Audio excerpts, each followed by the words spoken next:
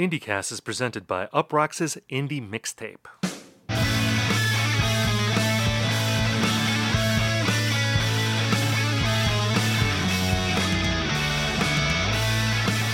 Hello everyone and welcome to IndieCast. On this show we talk about the biggest indie news of the week, we review albums and we hash out trends. In this episode we respond to mail sent by you, the IndieCast listener. My name is Stephen Hayden, and I'm joined by my friend and co-host. He really wants to give you a PS5 for real this time, Ian Cohen. Ian, how are you?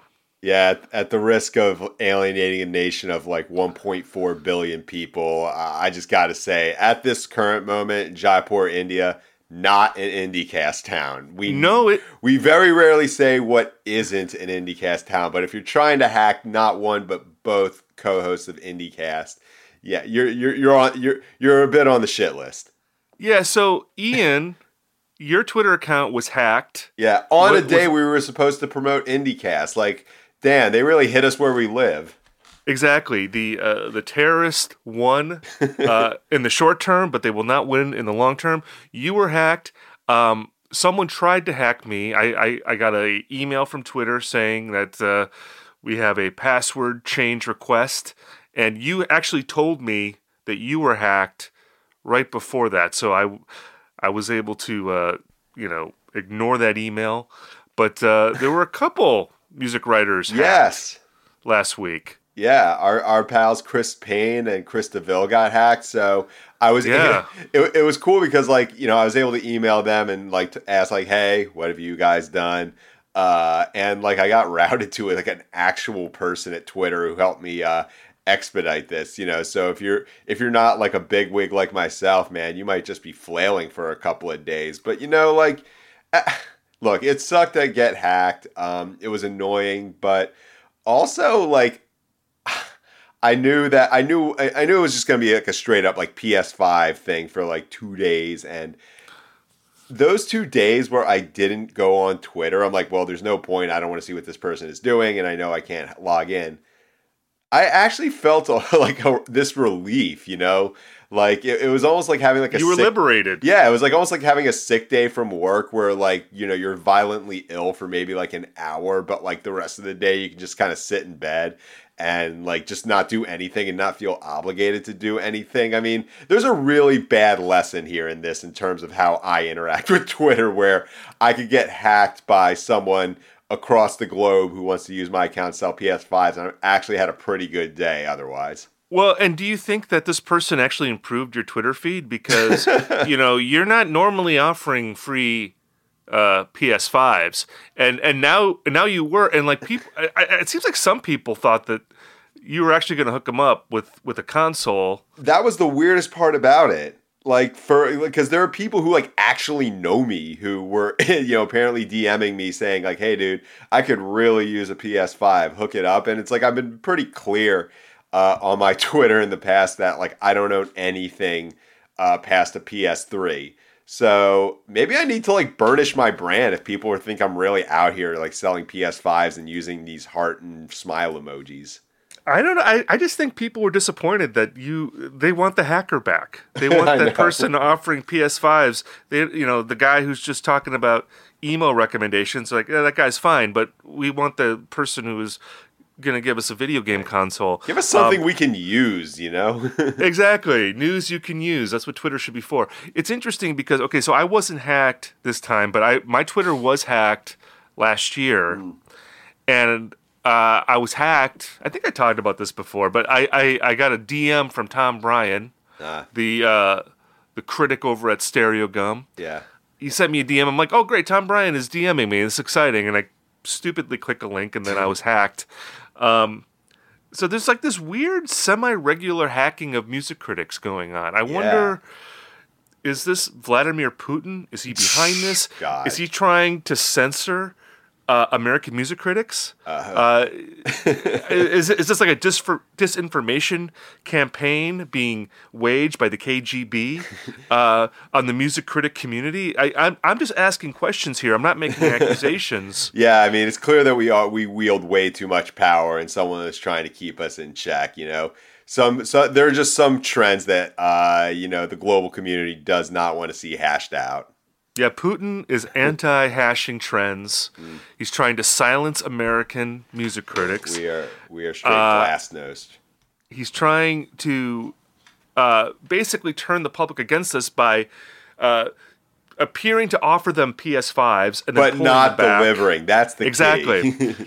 This undermines American credibility in the field of music criticism. Putin, I don't know what his end game here is, but there's something nefarious going on. I'm trying to think of like Russian bands. Are there any like Russian? I just remember like Gorky Park was the one that Gorky was brought Park. up on Wayne's World. Pink Shiny Ultra Blast is a very good Russian shoegaze band, but otherwise, was Tattoo from Russia? I want to say they were. Okay, they would probably be the biggest. Yes, they are definitely Russian. So, all the things she said, man, that song fucking bangs. There you go. So Yeah. Tattoo, Putin is trying to restore Tattoo to the heights of indie pop fame by discrediting American music critics. I'm just going with this. Again, I'm not making accusations. I'm asking questions. Yeah, you're gonna fuck around and get us like $100 million Spotify deal at this rate. I love it. See, this is what you have to do. This is investigative journalism. Maybe one of our listeners out there can dig deep into this and they can report back. So you and I have now seen the same tour. Yes. In about the space of a week. You saw Manchester Orchestra and Foxing last week. Yeah, last Sunday or something like that. Yeah. Yeah, last Sunday. I saw them this week on Tuesday. So this is interesting because, we don't often see the same tour in, such close proximity. So I felt like we should talk about this a little bit. I mean, I think we both enjoyed the show. Of course, yeah. It's a good Quite a rock bit. show. Weirdly, I had never seen either band before this week. Neither band ever plays Minneapolis. I was That actually seems talking impossible. I was talking to Andy Hull about this of Manchester Orchestra, and he was like, "Yeah, we haven't played Minneapolis in a long time. I know on their last tour, back in the late 2010s, they did not play here, but they played here on this tour, and they were rapturously received at First Avenue. Really good show. Foxing, I thought was great. Obviously, they were the opening act, so they played for about 45 minutes, and it seemed to me like they were just getting warmed up. I would have loved to have gotten another 45 to an hour out of them, but they were great. And I hope, I don't know what the state of Foxing is right now. Are they going to be touring more in the future? I don't know. I hope to see them again as a headliner, though. I thought they put on a really good show. Oh yeah, I mean, and the thing I've like talked about with Foxing before is that a lot of bands from that era, like I'm talking about, like it happened 15 years ago. They a little bit of hit or miss live act, but like Foxing is like always delivered, and it really bummed me out that they weren't able to really, parlay. Draw Down the Moon into like a headline tour yet. Also, they go on tour with Manchester Orchestra a lot. They refer to them as kind of like their big brothers. I'm sure it's a very financially beneficial tour to go on. I hope they do a headliner next because it's been a very long time since I've seen them like headline because I've seen a couple co-headliners with them during the Near My God tour. They're just such a good live act. And yeah, seeing 30 some odd minutes of it, you get a sense of it, but to play to their own crowd, to play in like a venue that's maybe a bit smaller, I really, really hope they're able to do it. But of course, in their history, something bad happens to them every single time they go on a headlining tour. So if they are going on tour, I just want them to be safe this time around. I also wish they could be on like one of those bands that's like put on like the bottom of the festival like thing so they can make enough money to not have to like ask themselves, can we continue doing this every album? Well, I was going to say, you talk about them doing a headlining tour and playing a smaller room. I actually like them playing in a bigger room. I think for the record they just put out, it suited them. Especially being with Manchester Orchestra, such a big sounding, epic rock band, and they brought in their set, and it was really cool. But with Foxing, I was almost like, man, I wish I was seeing this outside at a festival. I mean, just because the scope of that music, it just, I think, is suited for that. Especially, Connor, lead singer, great front really, person. And it made me think about how rare it is now to see a band where you just have a singer, a person. Oh, yeah. I mean, someone who is actually being a performer or being a front person, not playing an instrument and being out there and engaging an audience. That's really become a lost art. You don't see that in a lot of bands anymore. And it's always great to see. I like that. I like the idea of a person just getting out there, revving up the audience. You're shaking it a little bit. You're, you're throwing yourself on the ground. I love that, and that was a really cool thing about their show. In breaking news, IndyCast Pro Foxing. Do we want to talk about South by Southwest, because that's coming back? I guess. I mean, like I'm like kind of surprised that it's coming back. Like you brought up in like our little pre IndyCast huddle the fact that, oh yeah, can we talk about South by Southwest? And like I remember 2 years ago, like aside from the NBA getting canceled, like that was the first thing that made me realize, oh shit, this like pandemic is like not going away, and it's like going to like have real impact. Now that it's back, I mean, like no offense, like I don't want to like step on toes here, because if like South by Southwest wants to fly us out to like do some sort of like, speaker type thing or TED Talk, like I'm totally down for it. But otherwise, I mean, who is South by Southwest for in 2022? Yeah, I was thinking about that too. I mean, I haven't been there in about a decade. No, I'm wrong. I was there about 5 years ago. Really? Uprock sent me there, and I was too old to go. It wasn't my choice to go, and I was fine doing it. But I was Danny Glover and Lethal Weapon. I'm like getting too old for this shit, at that point. But I was just thinking, before we went on, because we were talking a little bit about South by Southwest, and I remember, I went 2 or 3 times in the late aughts and early 2010s, and back then it was common for outlets to do scene reports from South by Southwest, that they'd send music writers out, and you would see bands, and you'd be writing about it. I don't think people do that anymore. Do outlets still do that? I mean, it's been a minute since we've had a South by Southwest, so my memory's a little foggy on this. I feel like, and I felt this way even at the time when I was covering South by Southwest, that it felt like a little bit of a grift to be writing about this. It's totally a grift, and I miss that grift so much. Like back did you cover South by Southwest? I never covered South by Southwest, which I'm a little I mean, I probably wouldn't have a hell of a lot of fun, because I've just been told time and time again it's terrible for the bands. Like the music that you hear sucks, because like everyone gets like 10 minutes to set up to play like a 20-minute set.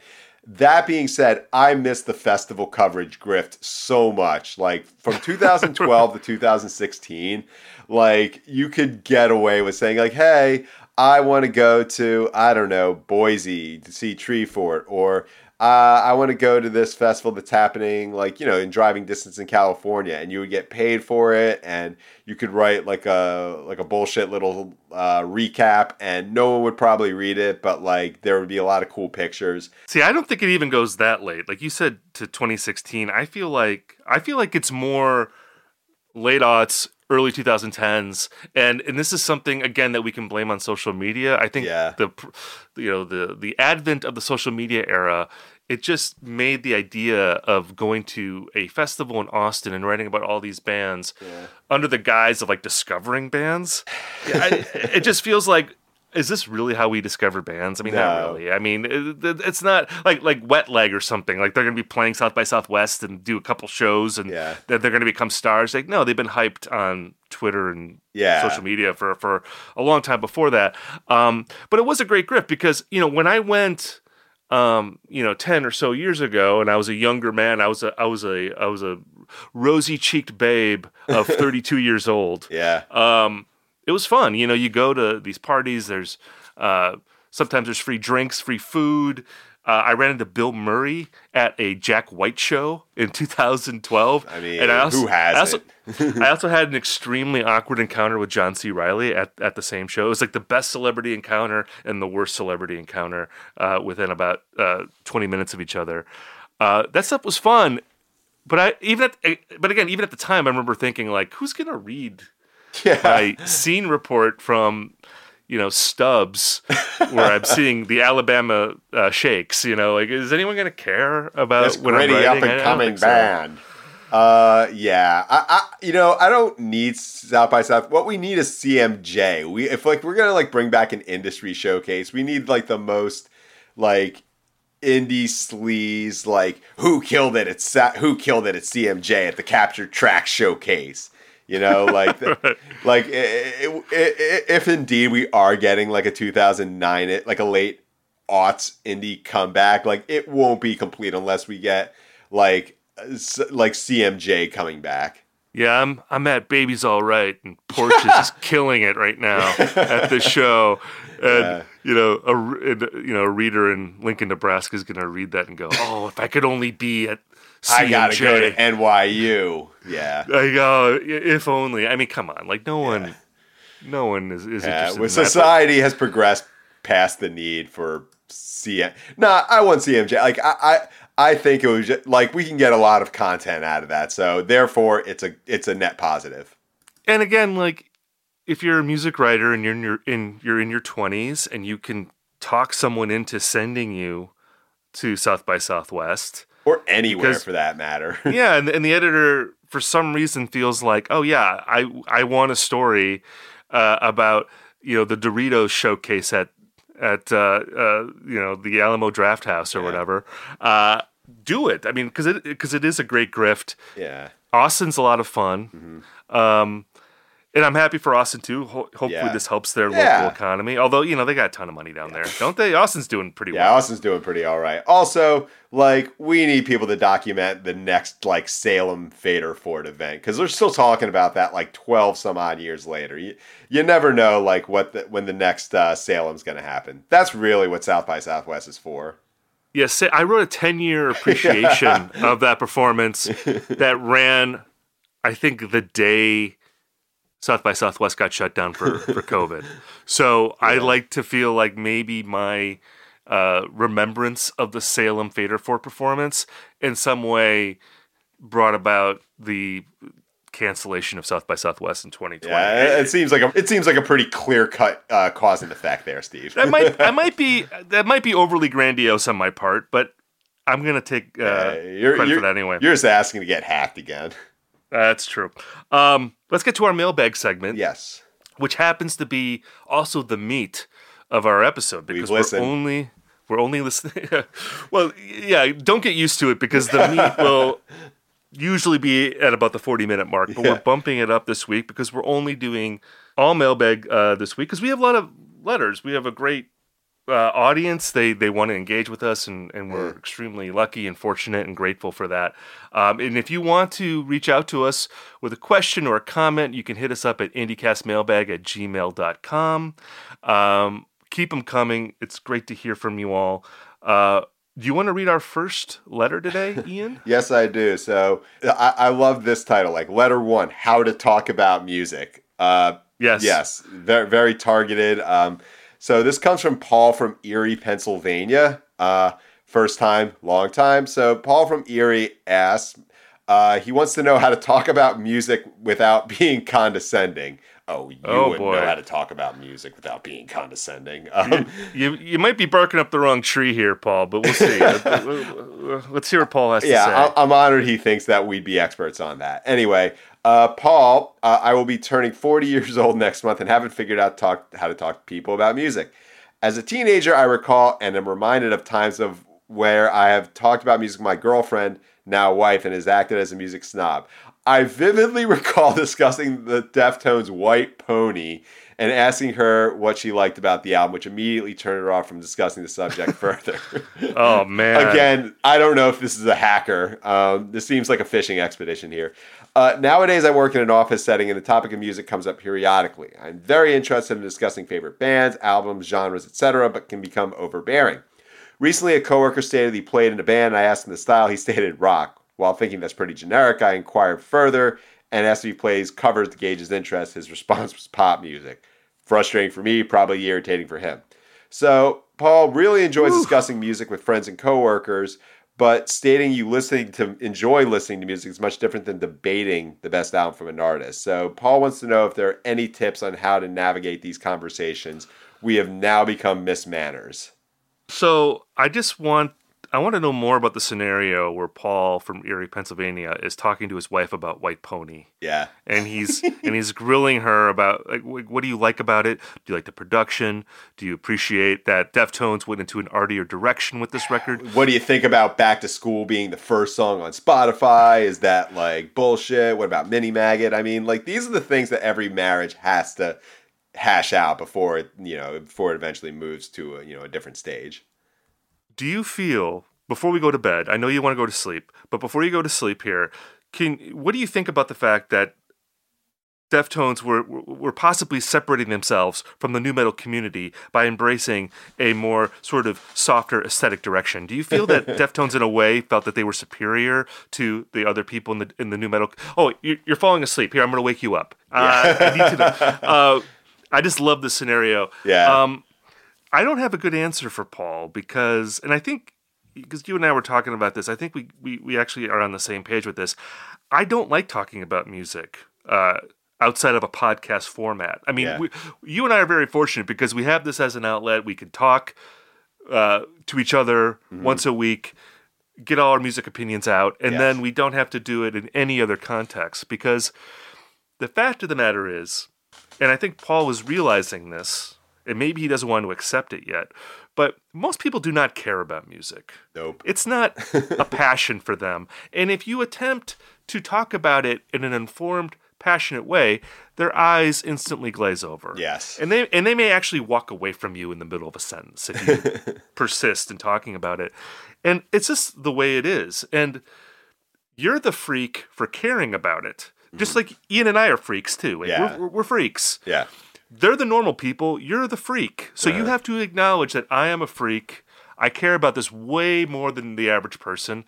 And while I want to dance, I want to dance. I want to dance in the sense of showing off my knowledge or talking about it. Mm-hmm. It's just not something you can do. I mean, compare music to television. Like, how easy is it to talk about TV with a stranger? It's very easy. You can always ask someone, "What are you watching right now?" They always have an answer. Yeah. It facilitates small talk much easier than music. Because not only do people not care about it, if you do find someone who cares about it, they're probably just as opinionated as you are, and they have their own taste. And they may not have the same taste that you have, which is almost worse than talking to someone who doesn't care about music. So, I don't know. Am I overly pessimistic here? No. I mean, is it possible? Because you can't talk about it really. People are like disappointed how little I want to talk about music, like outside of the setting of Twitter. I mean, like, there is no reason at all for someone like me to be on Twitter, except to give away PlayStation 5s and to discuss with people who have a very similar realm of knowledge as myself. Because, like, in real life, like, I work in an office setting. Most of the time, the music in that gets played in the public rooms are like, it's almost exclusively like Queen, Fleetwood Mac, and Taylor Swift. I stand to gain nothing by offering my opinion, but if I bring up, say, Love Is Blind, oh my God, we can get so much conversation out of that. Likewise with like the people I know in real life who like still follow music, but maybe not the style of music that I'm into. They can't get as granular as like the people on Twitter. It's even more frustrating because, like 9 times out of 10, it's like people who like think St. Vincent is a genius or what have you. And, because these are people who like, personally, and like, they think, oh yeah, this person cares about music, but it's like, no, like low key, I don't think idols are great. And again, I stand to gain nothing from that. So, I think if Paul's asking for help in this situation, like what to do, what I would say is just be the one asking questions. Oh, what do you think about that? Oh, I'm curious what you're listening to these days. Or, you know what? Worst comes to worst, just get into reality television. If that's going to serve you so much better. That is easily the best career move I have made in my current job, which is to never talk about music. Always bring up Love Is Blind or Married at First Sight or 90 Day Fiancé. I am very ready for us to pivot to that should it come to it. Yeah, I mean, a funny thing about human beings is that they don't like to be told that their taste in music is bad. Yeah. They don't want to have an argument about a band that they like with a person who doesn't like the band that they like. It's just the way it is. And again, I wish I had a better answer for you, Paul, because I think this is a sincere question, and I understand your frustration. But you can always listen to our show, and you can yell at your, phone as you're listening to it when we say something that you disagree with. We can be your methadone for music conversation. I hope we can provide that service for you, Paul. Our next letter comes from Nathan in Nashville, Tennessee. All right. And Nathan, he in his postscript, he thanked me for shouting out Nashville music venues. So I appreciate that. Yeah, that struggling music town really needs a leg up. Well, I mean, a venue like the Basement East, that's not getting a lot of national shout-outs, or the Exit Inn. So I think Nathan appreciates a shout-out to the indie rock community in Nashville. So, Nathan, thank you for that. This letter is about best album closers. Ooh. Says, probably my favorite thing to look for in an album is a strong closer, especially when I'm listening to an album for the first time. It can feel surreal when it just hits you with an incredible closer. It's like an enthralling story sticking the landing. A recent example of this for me was Gang of Youth's Goal of the Century, a beautiful song that really brought the whole album together. He's talking about Angel in Real Time, which we've talked about on this show. Yep. Great record. Some other memorable standouts are Jimmy Eat World's 23, Thursday's Autumn Leaves Revisited, and Taking Back Sunday's Slow Dance on the Inside. Yes. This is an Ian Cohen fan, Nathan here in Nashville. What are some of the most memorable closers for each of you, and are there any otherwise great albums that didn't quite stick the landing with the closer? So, big question here. I mean, this comes up from time to time. We talk about best track one, side ones. Nathan's asking about the best album closer. Hard question to answer. Yeah, I mean, this is if you're the type of person who our previous mailbag reader talked about, like someone who cares about albums and like totally wants to discuss it in public and thinks life is sort of like High Fidelity, where groups of 12 people or more just sit around talking about album sequencing. Like this is one of the main, this is like one of the main questions that gets asked because, for an album closer to resonate, it's got to be on an album. And so 23, to me, that's like the best Jimmy Eat World song. I wrote about that in Uprock's Best Jimmy Eat World songs piece that I did, I think, last year. But, this is such a broad question that I almost feel uncomfortable answering it because, I mean, I, like Nathan, like the kind of grandiose, like 5 to 7 minute closers that take everything to this theatrical conclusion. I also like when bands make that kind of song as the second to last one, but then the closer is like a song that like rocks kind of harder than anything else on the album. I think examples of that are Modest Mouse, What People Are Made Of, Wolf Parade, This Heart's on Fire, Phoenix, Second to None, and those I like as well. But he also asked any great albums that didn't quite stick the landing with their closer. I think about this one far less, and it's a way more interesting question to me because, what albums are like totally awesome, but like you skip the closer because it's either like kind of a skit or just something that kind of ends it on a sour note. I've thought about this one, and like the easiest answer to this one, the one that like comes up immediately as the prototype for the incredible album, not a great closer, Good Kid, Mad City. This ends notoriously with a song called Compton, which is kind of thematically fits with the album, but it sounds like the most anonymous song from like that Memory Hole Dr. Dre album. I skip it every time. To me, it just sounds like a bonus track. Like you almost wish it's a bonus track. Another one, Poor Cow from Peter, Bjorn, and John's Writer's Block. Notorious Double. Wow. What, you don't agree? No, I'm just, I'm amazed that you're going to the Peter, Bjorn, and John reference here because that's just not a band I've thought about in a really long time. That's a Remembering Some Guys reference right there. I I think it's funny that you called it infamous, because is that album like well known at all? Like at this point, like Writer's Block, absolute. Like, man, if we're talking about like mid aughts indie rock, you like that one, like to a degree that like most. I mean, I know Young Folks is on that record, yes, which is their big hit. But I feel like Young Folks is memorable. But like any other Peter, Bjorn, and John song, like if you gave me 5 song titles and said which one of these is a fake Peter, Bjorn, and John song title, I would fail that test. I want to say any day of the week. I want to say that people can talk about Writer's Block. I really, really do. And I've had Twitter conversations about how I just skipped Poor Cow. Terrible song. Are they still together? You gotta believe me, like this. You gotta believe me here. Man. I know, I believe dying. you. I am not doubting the veracity of that story. I'm just laughing about people debating. You see, for our friend Paul in Erie, Pennsylvania, like, if nothing else, we are telling you to be more on Twitter because of situations just like this. If you will go your entire life without meeting a single person who either not only owned a copy of Writer's Block, but like has opinions about Poor Cow. Paul was probably bugging his wife about Writer's Block, and she's like, who remembers that album? Who cares about Writer's Block? And unbeknownst to Paul, people on Twitter are having passionate debates about whether Writer's Block sticks the landing with his final track. It seems like the consensus is that they didn't, that Poor Cow, which again, if you had told me is a song called Poor Cow or Dumb Cow or Fat Cow, I would not know. I would get that wrong any day of the week. So there we go. I feel like I'm learning something here.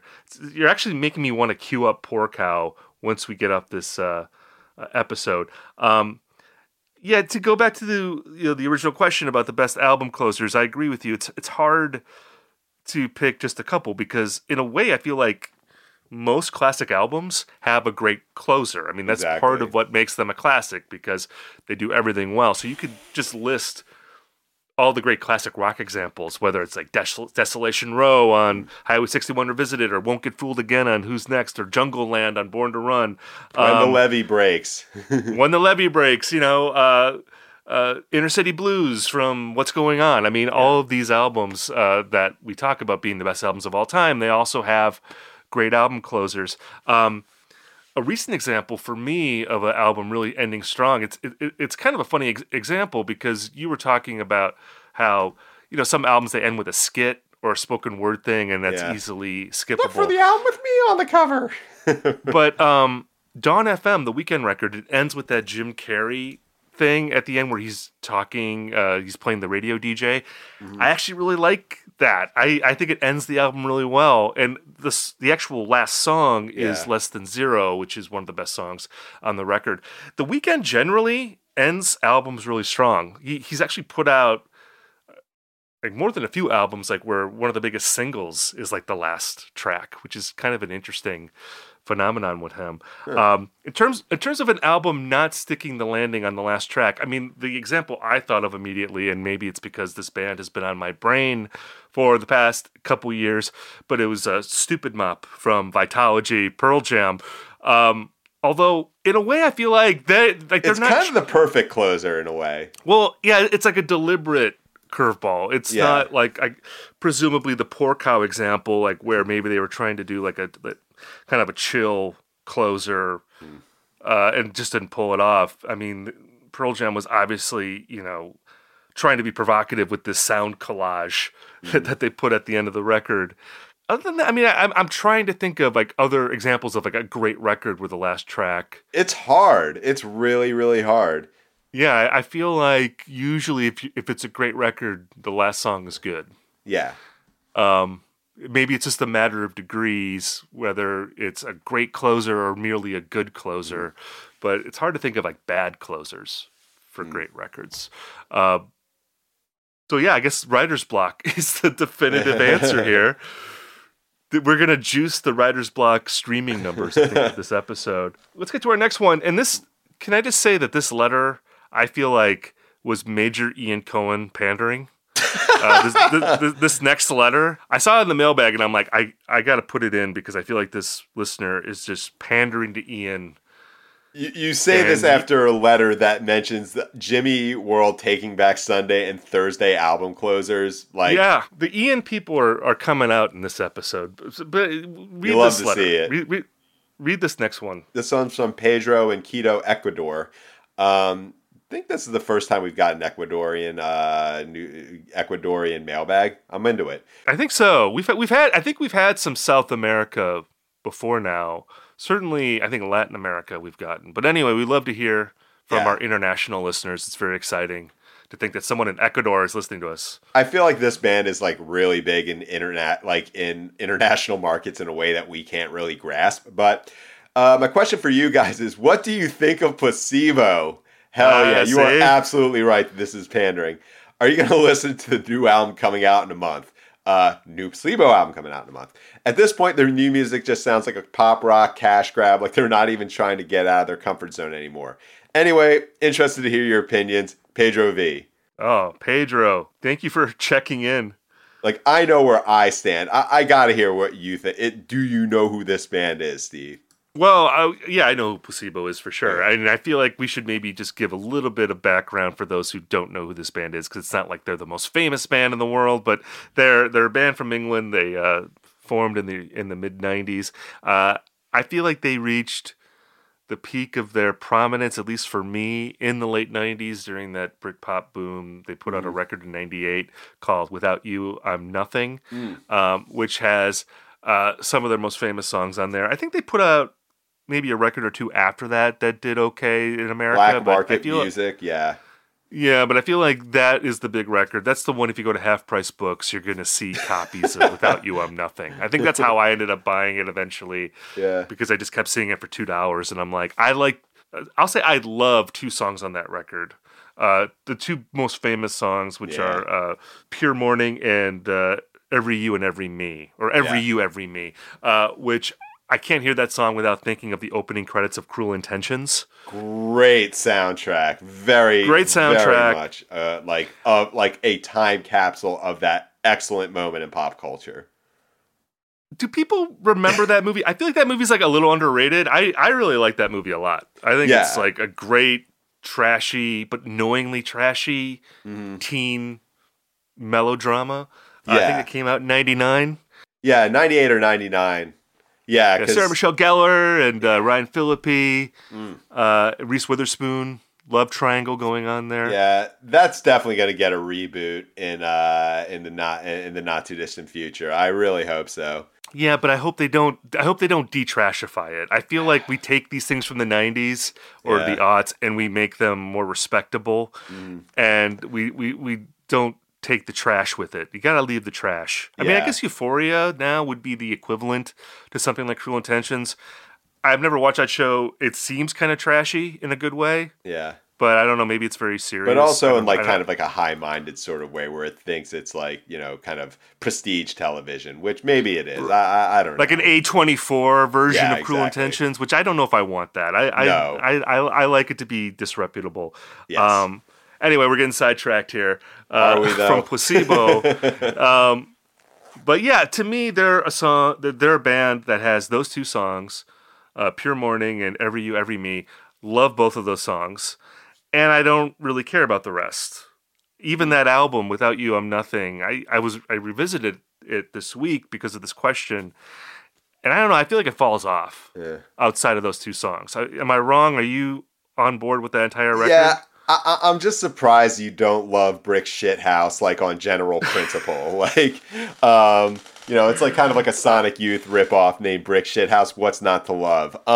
So yeah, I mean, I like it in theory, but like when I was listening to it this week, I got halfway through it, and I'm like, I'll just go back to Pure Morning. I like that song. But the thing about like this question is like, we thought you were getting off track by talking about like the trashification of like Cruel Intentions and the de-trashification. Like, no, this album is trash. And I mean that in like the most, like, I mean that in the most loving way. Like, I discovered this album in about 1998. It was my first year of college, and this was like the coolest band because, they were British, which gets you like when I was 18, if you were a British band, you were so fucking cool, regardless of like what you sounded like. That was like when British bands, like when you heard about them, assume that they would be great, whereas Yes. now you feel like, I'm probably being sold a bill of goods. But like back then... Yeah, they would be on the cover of NME, and like they'd already be huge in England, and then always the question would be, can they break America? And they would often have like one amazing song or a couple amazing songs. So you buy the CD and you'd be like, you wouldn't like the rest of the record, but it wouldn't feel like a total ripoff because at least you had those handful of bangers. Yeah, exactly. You know, we're like, you know, probably priming the pump for a menswear or gay dad mailbag question in the near future. But you know, Menswear is actually a pretty decent band. I would say I would put them higher than Placebo. Is that a controversial take? Yeah, and again, for Paul in Erie, Pennsylvania, this is why you need internet friends to talk about music. Yeah, Placebo, though, like, what I loved about them as an 18-year-old is that they seemed kind of, like, juvenile and, like, angsty and, like, really uncool in a way that, like, Pulp and Blur weren't. Because, you know, I would listen to Pulp and Blur and think I was, like, really cultured and smarter than, you know, like, my friends. And, like, Placebo, like, I mean, they're not an emo band by any stretch of the imagination. They're more like kind of a dumbed-down glam rock band. But, I mean, you make an album called Without You, I'm Nothing, and, like, all the songs are just like these, like whining about like not being loved and so forth. I love that shit. And Malco is kind of an emo singer. I mean, Malco has like an emo-ish voice. Yeah, very kind of Coheed and Cambria thing going on. Like, but you know, I know this album is kind of trashy and dumb. That's what I love about it. However, with Placebo as a whole, like, not only is Without You, I'm Nothing, like, the best Placebo record, it might be the only good one. Black Market Music has, like, some just really, really cringe moments going on. And after that, like, I would only listen to a Placebo album if I was reviewing it. I kind of wish Pedro had written more about his own opinion about Placebo, because he's suggesting in his email that recently they haven't been very good, that he feels like their recent stuff is pandering to a pop market. So my sense is that Pedro would disagree with us that they have a deep catalog. Yeah, Sleeping with Ghosts, man, that's got some bangers. Yeah, I'd be fascinated to hear the discerning Placebos fan take on their catalog. Yeah, you know, because again, I mean, I feel like them more than I do, and you're calling their album trash. Like, for me, it's like, again, 2 really good songs, and then the rest I have no interest in. Yeah, it's probably like to me what like Jet is to you, where it's like you'll like really just bug out if you hear you know, Are You Gonna Be My Girl or whatever it's called in a bar or something like that. But as far as like ranking Placebo albums and like whether like how it fits among the catalog, I just gotta bring this up because Brian Malco did a rank your albums piece on Noisy, and he put Without You I'm Nothing as number 6. That, like, it is just insanity. I mean, I know artists may not have, like, the most, you know, objective view of their own work, but, that's, like, you either have, like, that, I don't even, like, I'm choking on my own rage here, to quote Mo Sizlak. Well, and to put that in perspective, this new record that's coming out, which I believe is called Never Let Me Go, comes out March 25th. That's their 8th record. So, like, when he did that piece, they probably only had 7 albums. Yeah. He's saying it's their second worst album. Yeah. On that list. And, I mean, that seems like a very artist thing to do, though. Yeah, of course. Isn't that like, you know, Patrick Stickles from Titus Andronicus saying that The Monitor is, you know, not their best record? I mean, I feel like if you have one album that is talked about far more than anything else you've done, maybe it just breeds some resentment towards that record, and you're like, I want to give these other albums some shine because no one else will. So that I'm guessing that was the, or maybe Malco's just insane. You know, that's the other theory there. I'll say this one last thing though, if you're wondering why the fuck we're talking about Placebo in 2022. They're playing the Greek Theater in LA in this upcoming tour, and that's like a 5,000 plus cap venue. Yeah, but again, I always bring this up when you talk about acts in Southern California. Yeah. That's the one place that they could do that. Absolutely. They're not playing 5,000 seaters in Minneapolis. Or maybe they will. I'm going to I would bet money. I would get on DraftKings if there is a category for this, for Placebo, you know, tours. I would put $5,000 on them not doing that outside of Southern California. Yeah. If you sound even remotely anything like Depeche Mode, like, you will play immediately 1,500 cap rooms. And by the way, the opening act for this show, Cold Cave, speaking of like bands that kind of do the trashy quasi-goth glam thing. Yeah, I don't know if I'm going to go to that show, but like, I'm definitely considering it. Man, you have to go for this show, I think. Yeah, maybe it's like my version of the South by Southwest grift. I was going to say, this is a scene report that I'm interested in. I don't need to hear about Wet Leg at, the Mohawk Club or whatever that place is called. But I do want to hear about Placebo at the Greek Theater and all the 45-year-olds with their synth rock clothes on and all that stuff. Let's get to our last letter. This is a big one. This is another big one. This comes from Dave in Moore, Oklahoma. Moore with 2 O's. Great to hear from Oklahoma on this show, our Oklahoma community of the IndieCast world. Dave asks, or he says, recently you referred to a song on the show as one of the worst of all time, stating that you would leave a CVS if you heard it in the store. That piqued my interest. What do you think are the top 3 worst songs of all time? Oh, man. And then he lists his top 3. At number 3, he has The Lady in Red by Chris de Burgh. I like that song. Yeah. Number 2, Kiss from a Rose by Seal. Yeah, no. I like that song, too. Yeah, I like that song. It's like your number 3, number 2, they're both like these melodramatic, lush pop songs. Yeah.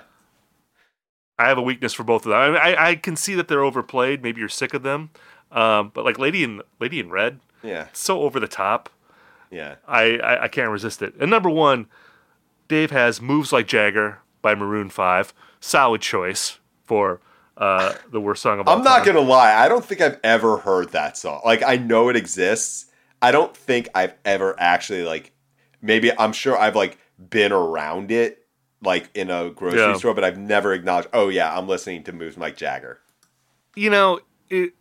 I don't personally hate it because it seems so self-evidently stupid that in a way it doesn't annoy me for that reason. Same. The songs on my list, I feel like they're attempting to be clever or good and they fail completely. Whereas I feel like Adam Levine, when they recorded "Moves Like Jagger," did he think that he was recording "Gimme Shelter" with this? Probably not. He probably knew that this was just like a silly, fun pop song. Yeah. I think it works on that level. What are your 3 worst songs of all time? And I remember what song he was talking about, by the way. And I believe this was me. I said, if I heard "Hey Leonardo" at a CVS, I would walk out. Yeah. I think we have to narrow this discussion to songs that I've heard in a Ralph's or a CVS, because this is where I engage with songs that I actively dislike. Otherwise, I don't listen to the radio much. I can ignore all this stuff. And the worst song you've ever heard is probably something your friend made when they showed you their demo in high school or something like that. But I want to get the honorable mentions out of the way first, because I don't want this conversation to end without people kind of knowing how I feel about All-Star. People really, or All-Star in 1 week, this reminds me of 97, 98, when I was still that, I fucking hate those songs, and I'll allow people to like it ironically, but please don't tell me that these are good songs. Which one is worse, would you say? I would go with All-Star. That's worse. Really? I would say 1 week, because All-Star is a song at this point. I don't even know how I feel about that song because I've heard it so many times. It doesn't irritate me though the way the songs that I pick do. Okay. 1 week though is a pretty irritating song. I'll also put No Doubt's "Hey Baby." It takes a lot for me to hate a song with Bounty Killer on it. This one I don't hear a lot. Black Eyed Peas, "Where's the Love?" This is from their first era where they stopped being a breakdancing b-boy crew and started making songs about curing the world's ills. Your Body is a Wonderland. No fucking I can't believe that's not even top 3. That's how much I despise the 3 songs that I'm going to talk about here. And it's funny because all of our songs, I've seen your list, all these songs are from roughly the same period. Yes. These are all late 90s, early 2000s songs. So this is, I guess, speaking to our generational biases. These are songs that you and I have heard many times against our will. Yeah. In a way, like if we were older, maybe we would say like American Pie or something would be our most American Pie really was the 1 week of its era. So we both mentioned Hey Leonardo. Just that's the worst. Everything that I just hate about that era, like the dumbass, terrible joke, referential lyrics, that like smarmy alt rock production, and like the thing that really trips me out about this song is that Blessed Union of Souls, the rarest of beasts, the 2-hit wonder, and their other song was this like maudlin piano ballad, I Believe, which was about like solving racism in America. What a fucking strange career this band has. I know. They have this, yeah, exactly. It's this very earnest ballad, and then they do this stupid novelty song referencing the star of Titanic, because that's what Leonardo DiCaprio was at the time. Yeah, I just hate the... I hate it so much. There's like there's sort of like this... I'm trying to think of the right word. It's like a BuzzFeed list set to music or some shit. Yeah, like, hey, like remember, only 80s kids will remember this. It feels very desperate, too. Yeah. The idea, too, that of, the conceit of this guy comparing himself to Leonardo DiCaprio and saying, like, well, I'm not him, but, when do we get to hear the woman's side of this story? She likes me for me. It's like, yeah, if Leo in 97 picked up on your girlfriend, you'd be dropped in a second. And you should be. As a matter of fact, a lot of these songs that I have on this list are about, like, a guy who's trying to like speak on behalf of like a woman who either doesn't want to date him or like, I didn't quite realize that. That's the insecure guy who is like the wife guy, the insecure wife guy or insecure girlfriend guy who's like a little too appreciative that he has a girlfriend or a wife. That's like maybe the worst genre of music there is. Like no one wants to hear that. It's like, dude, keep it to yourself. You don't want to hear it. Do you want to talk about like your next one, or let's all? Hey Leonardo was my number one. Too. Okay, same. And so we're in agreement on that. Like I'm more curious about the rest of your list. Okay, like your number 2. I want to hear your explanation for your number 2. This one is kind of sort of thematically not. It's a little bit of like the other side of the same coin.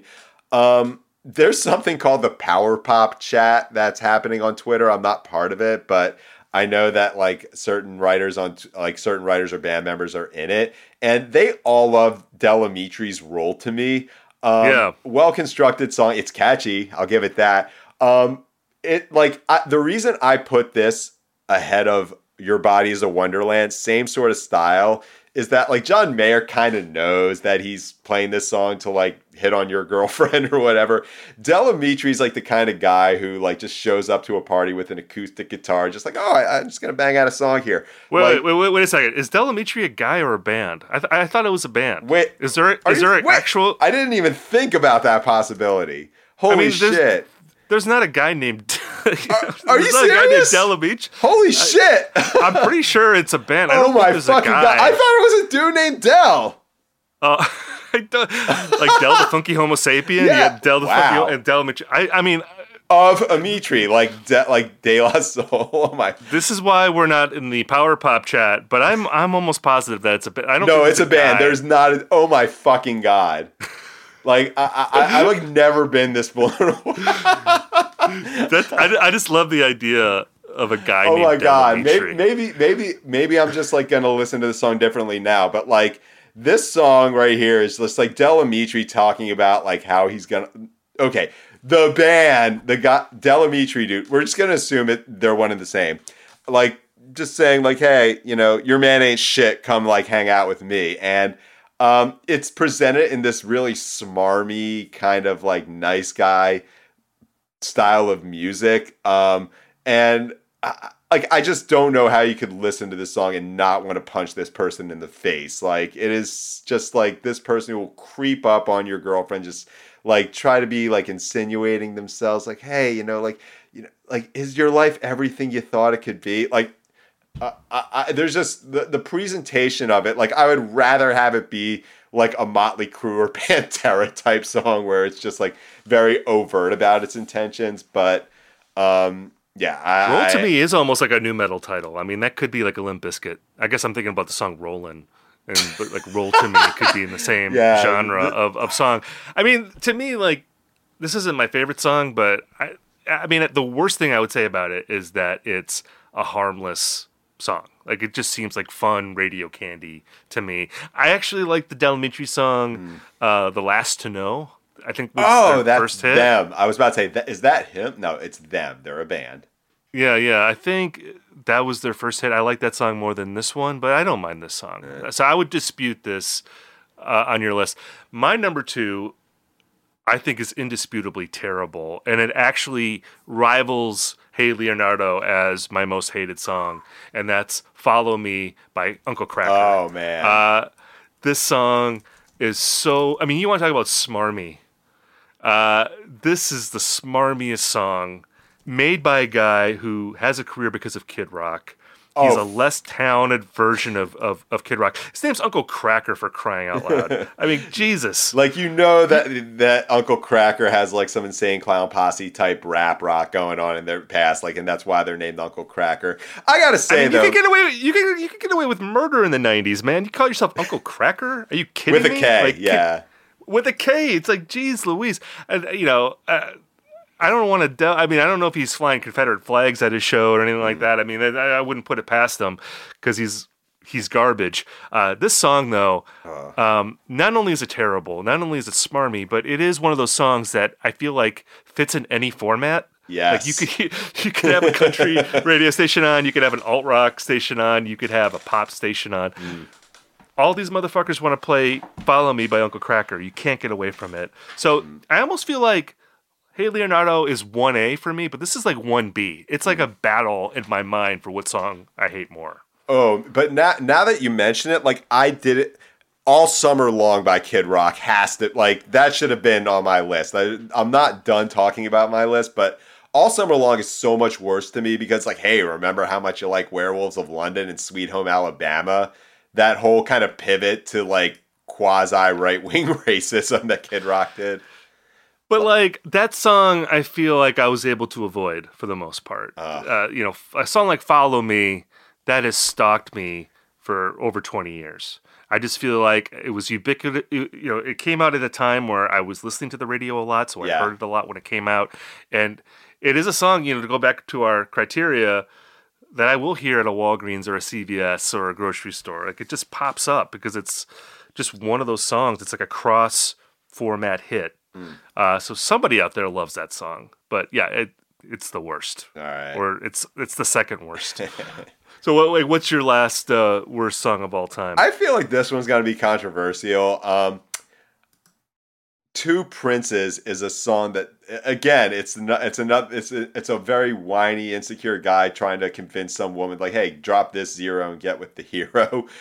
This song does not shut the fuck up. Like, there is not a single moment where Chris Barrett, like, God bless you, but that, like, he just does not shut the fuck up the entire song. It's got the worst snare sound I've ever heard in my life. It's got that scat solo, and here's the thing about, like, Spin Doctors that really stands out in retrospect. Like, we all know, like, the plot of Two Princes is. They have another song on that album called "How Could You Want Him When You Know You Could Have Me," which is a different song than "Little Miss Can't Be Wrong" or Jimmy Olsen's Blues about, like, how Superman is stealing Lois Lane. Like I don't know how, maybe because it just hasn't had much of an influence, but, like, this is way more of an incel anthem album than Pinkerton, you know?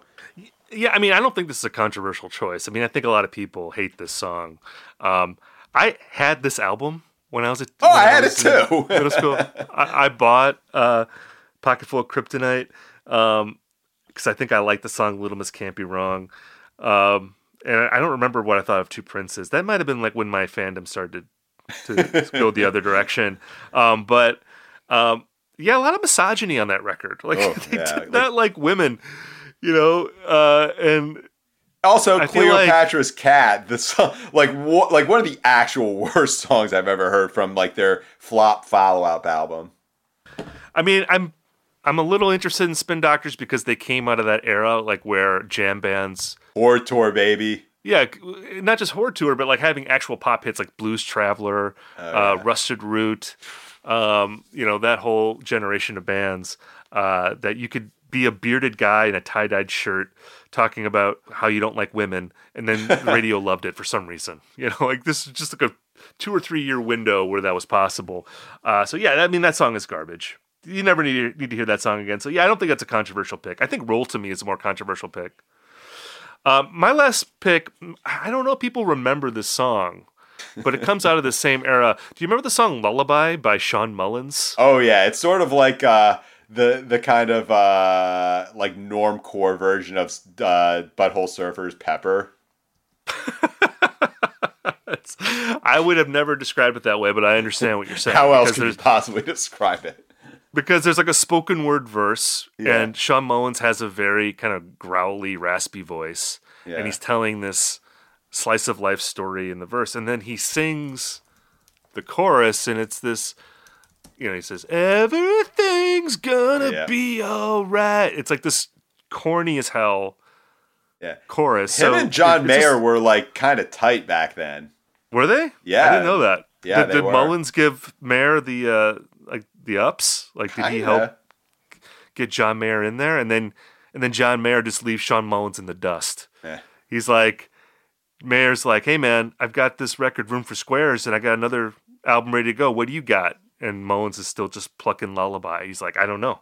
This is all I got." The deal was that like Sean Mullins was like not interested in becoming famous, but like John Mayer was. Like I've read that's an actual thing. So you can read up on it. I can't remember where it was published, but yeah, there are stories about that. I agree with Sean Mullins. He should have never become famous. He should have never released this song. Terrible song. Are you gonna have a defensive lullaby? Am I off track here? I don't like. That's not. I mean, I don't like it, but like it doesn't bother me for some reason. Like it. Like I don't. I mean, I don't like that talking and then kind of that like kind of smarmy acoustic like late 90s sound. But I'm like indifferent to it. I'm very surprised you have that much negative feeling towards it. I think again, this comes up because we're picking all these songs. They're from around the same era, and I worked at my school paper in the late '90s, and we would always listen to Top 40 radio for some reason. So these songs are just burned into my consciousness, and it makes me hate them in a way that I don't hate that Kid Rock song we were talking about all summer long. Because while that is demonstrably worse, probably than maybe any of the songs we talked about.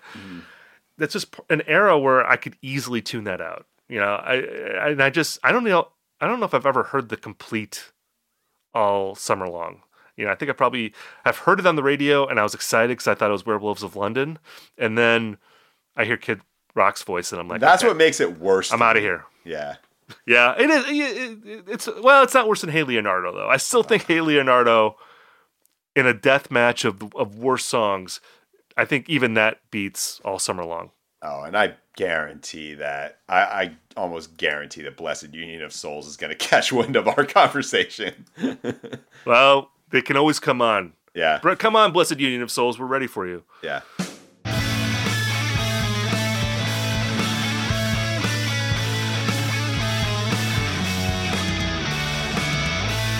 We've now reached the part of our episode that we call Recommendation Corner, where Ian and I talk about something that we're into this week. Ian, why don't you go first? So, yeah, one of the news items that we didn't get into much here is that Pitchfork Music Festival announced its lineup this past week. I don't think I'm going to be able to go this year. The timing's just not great. I was kind of hoping it would be in September again because of the weather was nicer and you could watch football during lulls. But one of the bands that I was like absolutely shocked to see on the lineup was Karate, who's getting back together for a couple of shows in like Chicago, LA, New York. They're a band from mid 90s, late 2000s, considered kind of quasi emo, but they added a little bit of like post rock, some jazz in there as well. I got a text this morning from Pitchfork editor Jeremy Larson saying they seem like the perfect IndieCast Venn diagram. Look, I don't know what kind of crowd this band is going to draw on the same day that Japanese Breakfast, Lucy Dacus, and like Mitski are playing. That said, there's a lot to rediscover with this band. They only recently got back on Spotify. There was a reissue campaign for them. And this is just like a cool band that if you're into the stuff we talk about these days, like Young Jesus or Caroline, which I talked about in a previous episode. These guys, and maybe even Black Country New Road, Karate kind of does that sort of thing, but more like that lo-fi late 90s sound. I can guarantee that if you listen to IndieCast, you might be into this band, but you probably haven't discovered them because they've just been really obscured, not on streaming. Now they are. So Karate, check it out. I think you might get into it. So I am going to do some self-promotion this week in Recommendation Corner. I wrote a big feature this week about a band called Goose that is the next big American jam band. And it's a lengthy feature. I talked to the band. I talked to some people around the band. Ezra Koenig is quoted in my story. And it's a really fascinating, I think, story about a band that is actually really popular at the moment. They just played their first arena show last month. They're going to be playing Radio City Music Hall for 2 nights in June. They've already sold out a night. They're playing Red Rocks in August. They've already sold out that show. So talking about the band and also talking about something that I'm really interested in, which is the invisible wall that exists between the indie world and the jam world, because this band is influenced by indie legacy acts, Bon Iver, Fleet Foxes. Again, there's some Vampire Weekend in there. And yet, they're not a part of that at all. There's a little bit of Goose versus Geese talk in my story. Oh, yeah. There might be a feud brewing there. But yeah, I just think it's fascinating. And we talk about this on the show, right, about bands that get covered and get buzz and bands that don't, and how there's sometimes a disparity that exists between the conversation about a particular band and their actual real world footprint. And I think Goose is a fascinating example of that. So that's on Uproxx right now. I encourage you to check that out and also check out Goose. I think that they're a really good band. They actually have a record coming out in June that I think is really good, especially for a band that isn't geared necessarily to recording live. Would you say that it's their Billy Breathes? It's funny that you say that because I actually do think that there's some parallels to Billy Breathes in that it was also recorded in upstate New York. Uh-huh. And it feels like a record. It doesn't feel like a band playing live in a studio. It feels produced in a way that I think actually brings out something different in the band's music that you don't get from hearing them play live. So if you don't know Goose, read my story. I think you'll find it interesting. If you do know Goose, and I think there are some IndieCast people out there who do know this band, check it out. I think you'll maybe learn a bit more about their background. Otherwise, that about does it for our episode of IndieCast. We'll be back with more news and reviews and hashing out trends next week. And if you're looking for more music recommendations, sign up for the Indie Mixtape newsletter. You can go to uproxx.com/indie, and I recommend 5 albums per week, and we'll send it directly to your email box.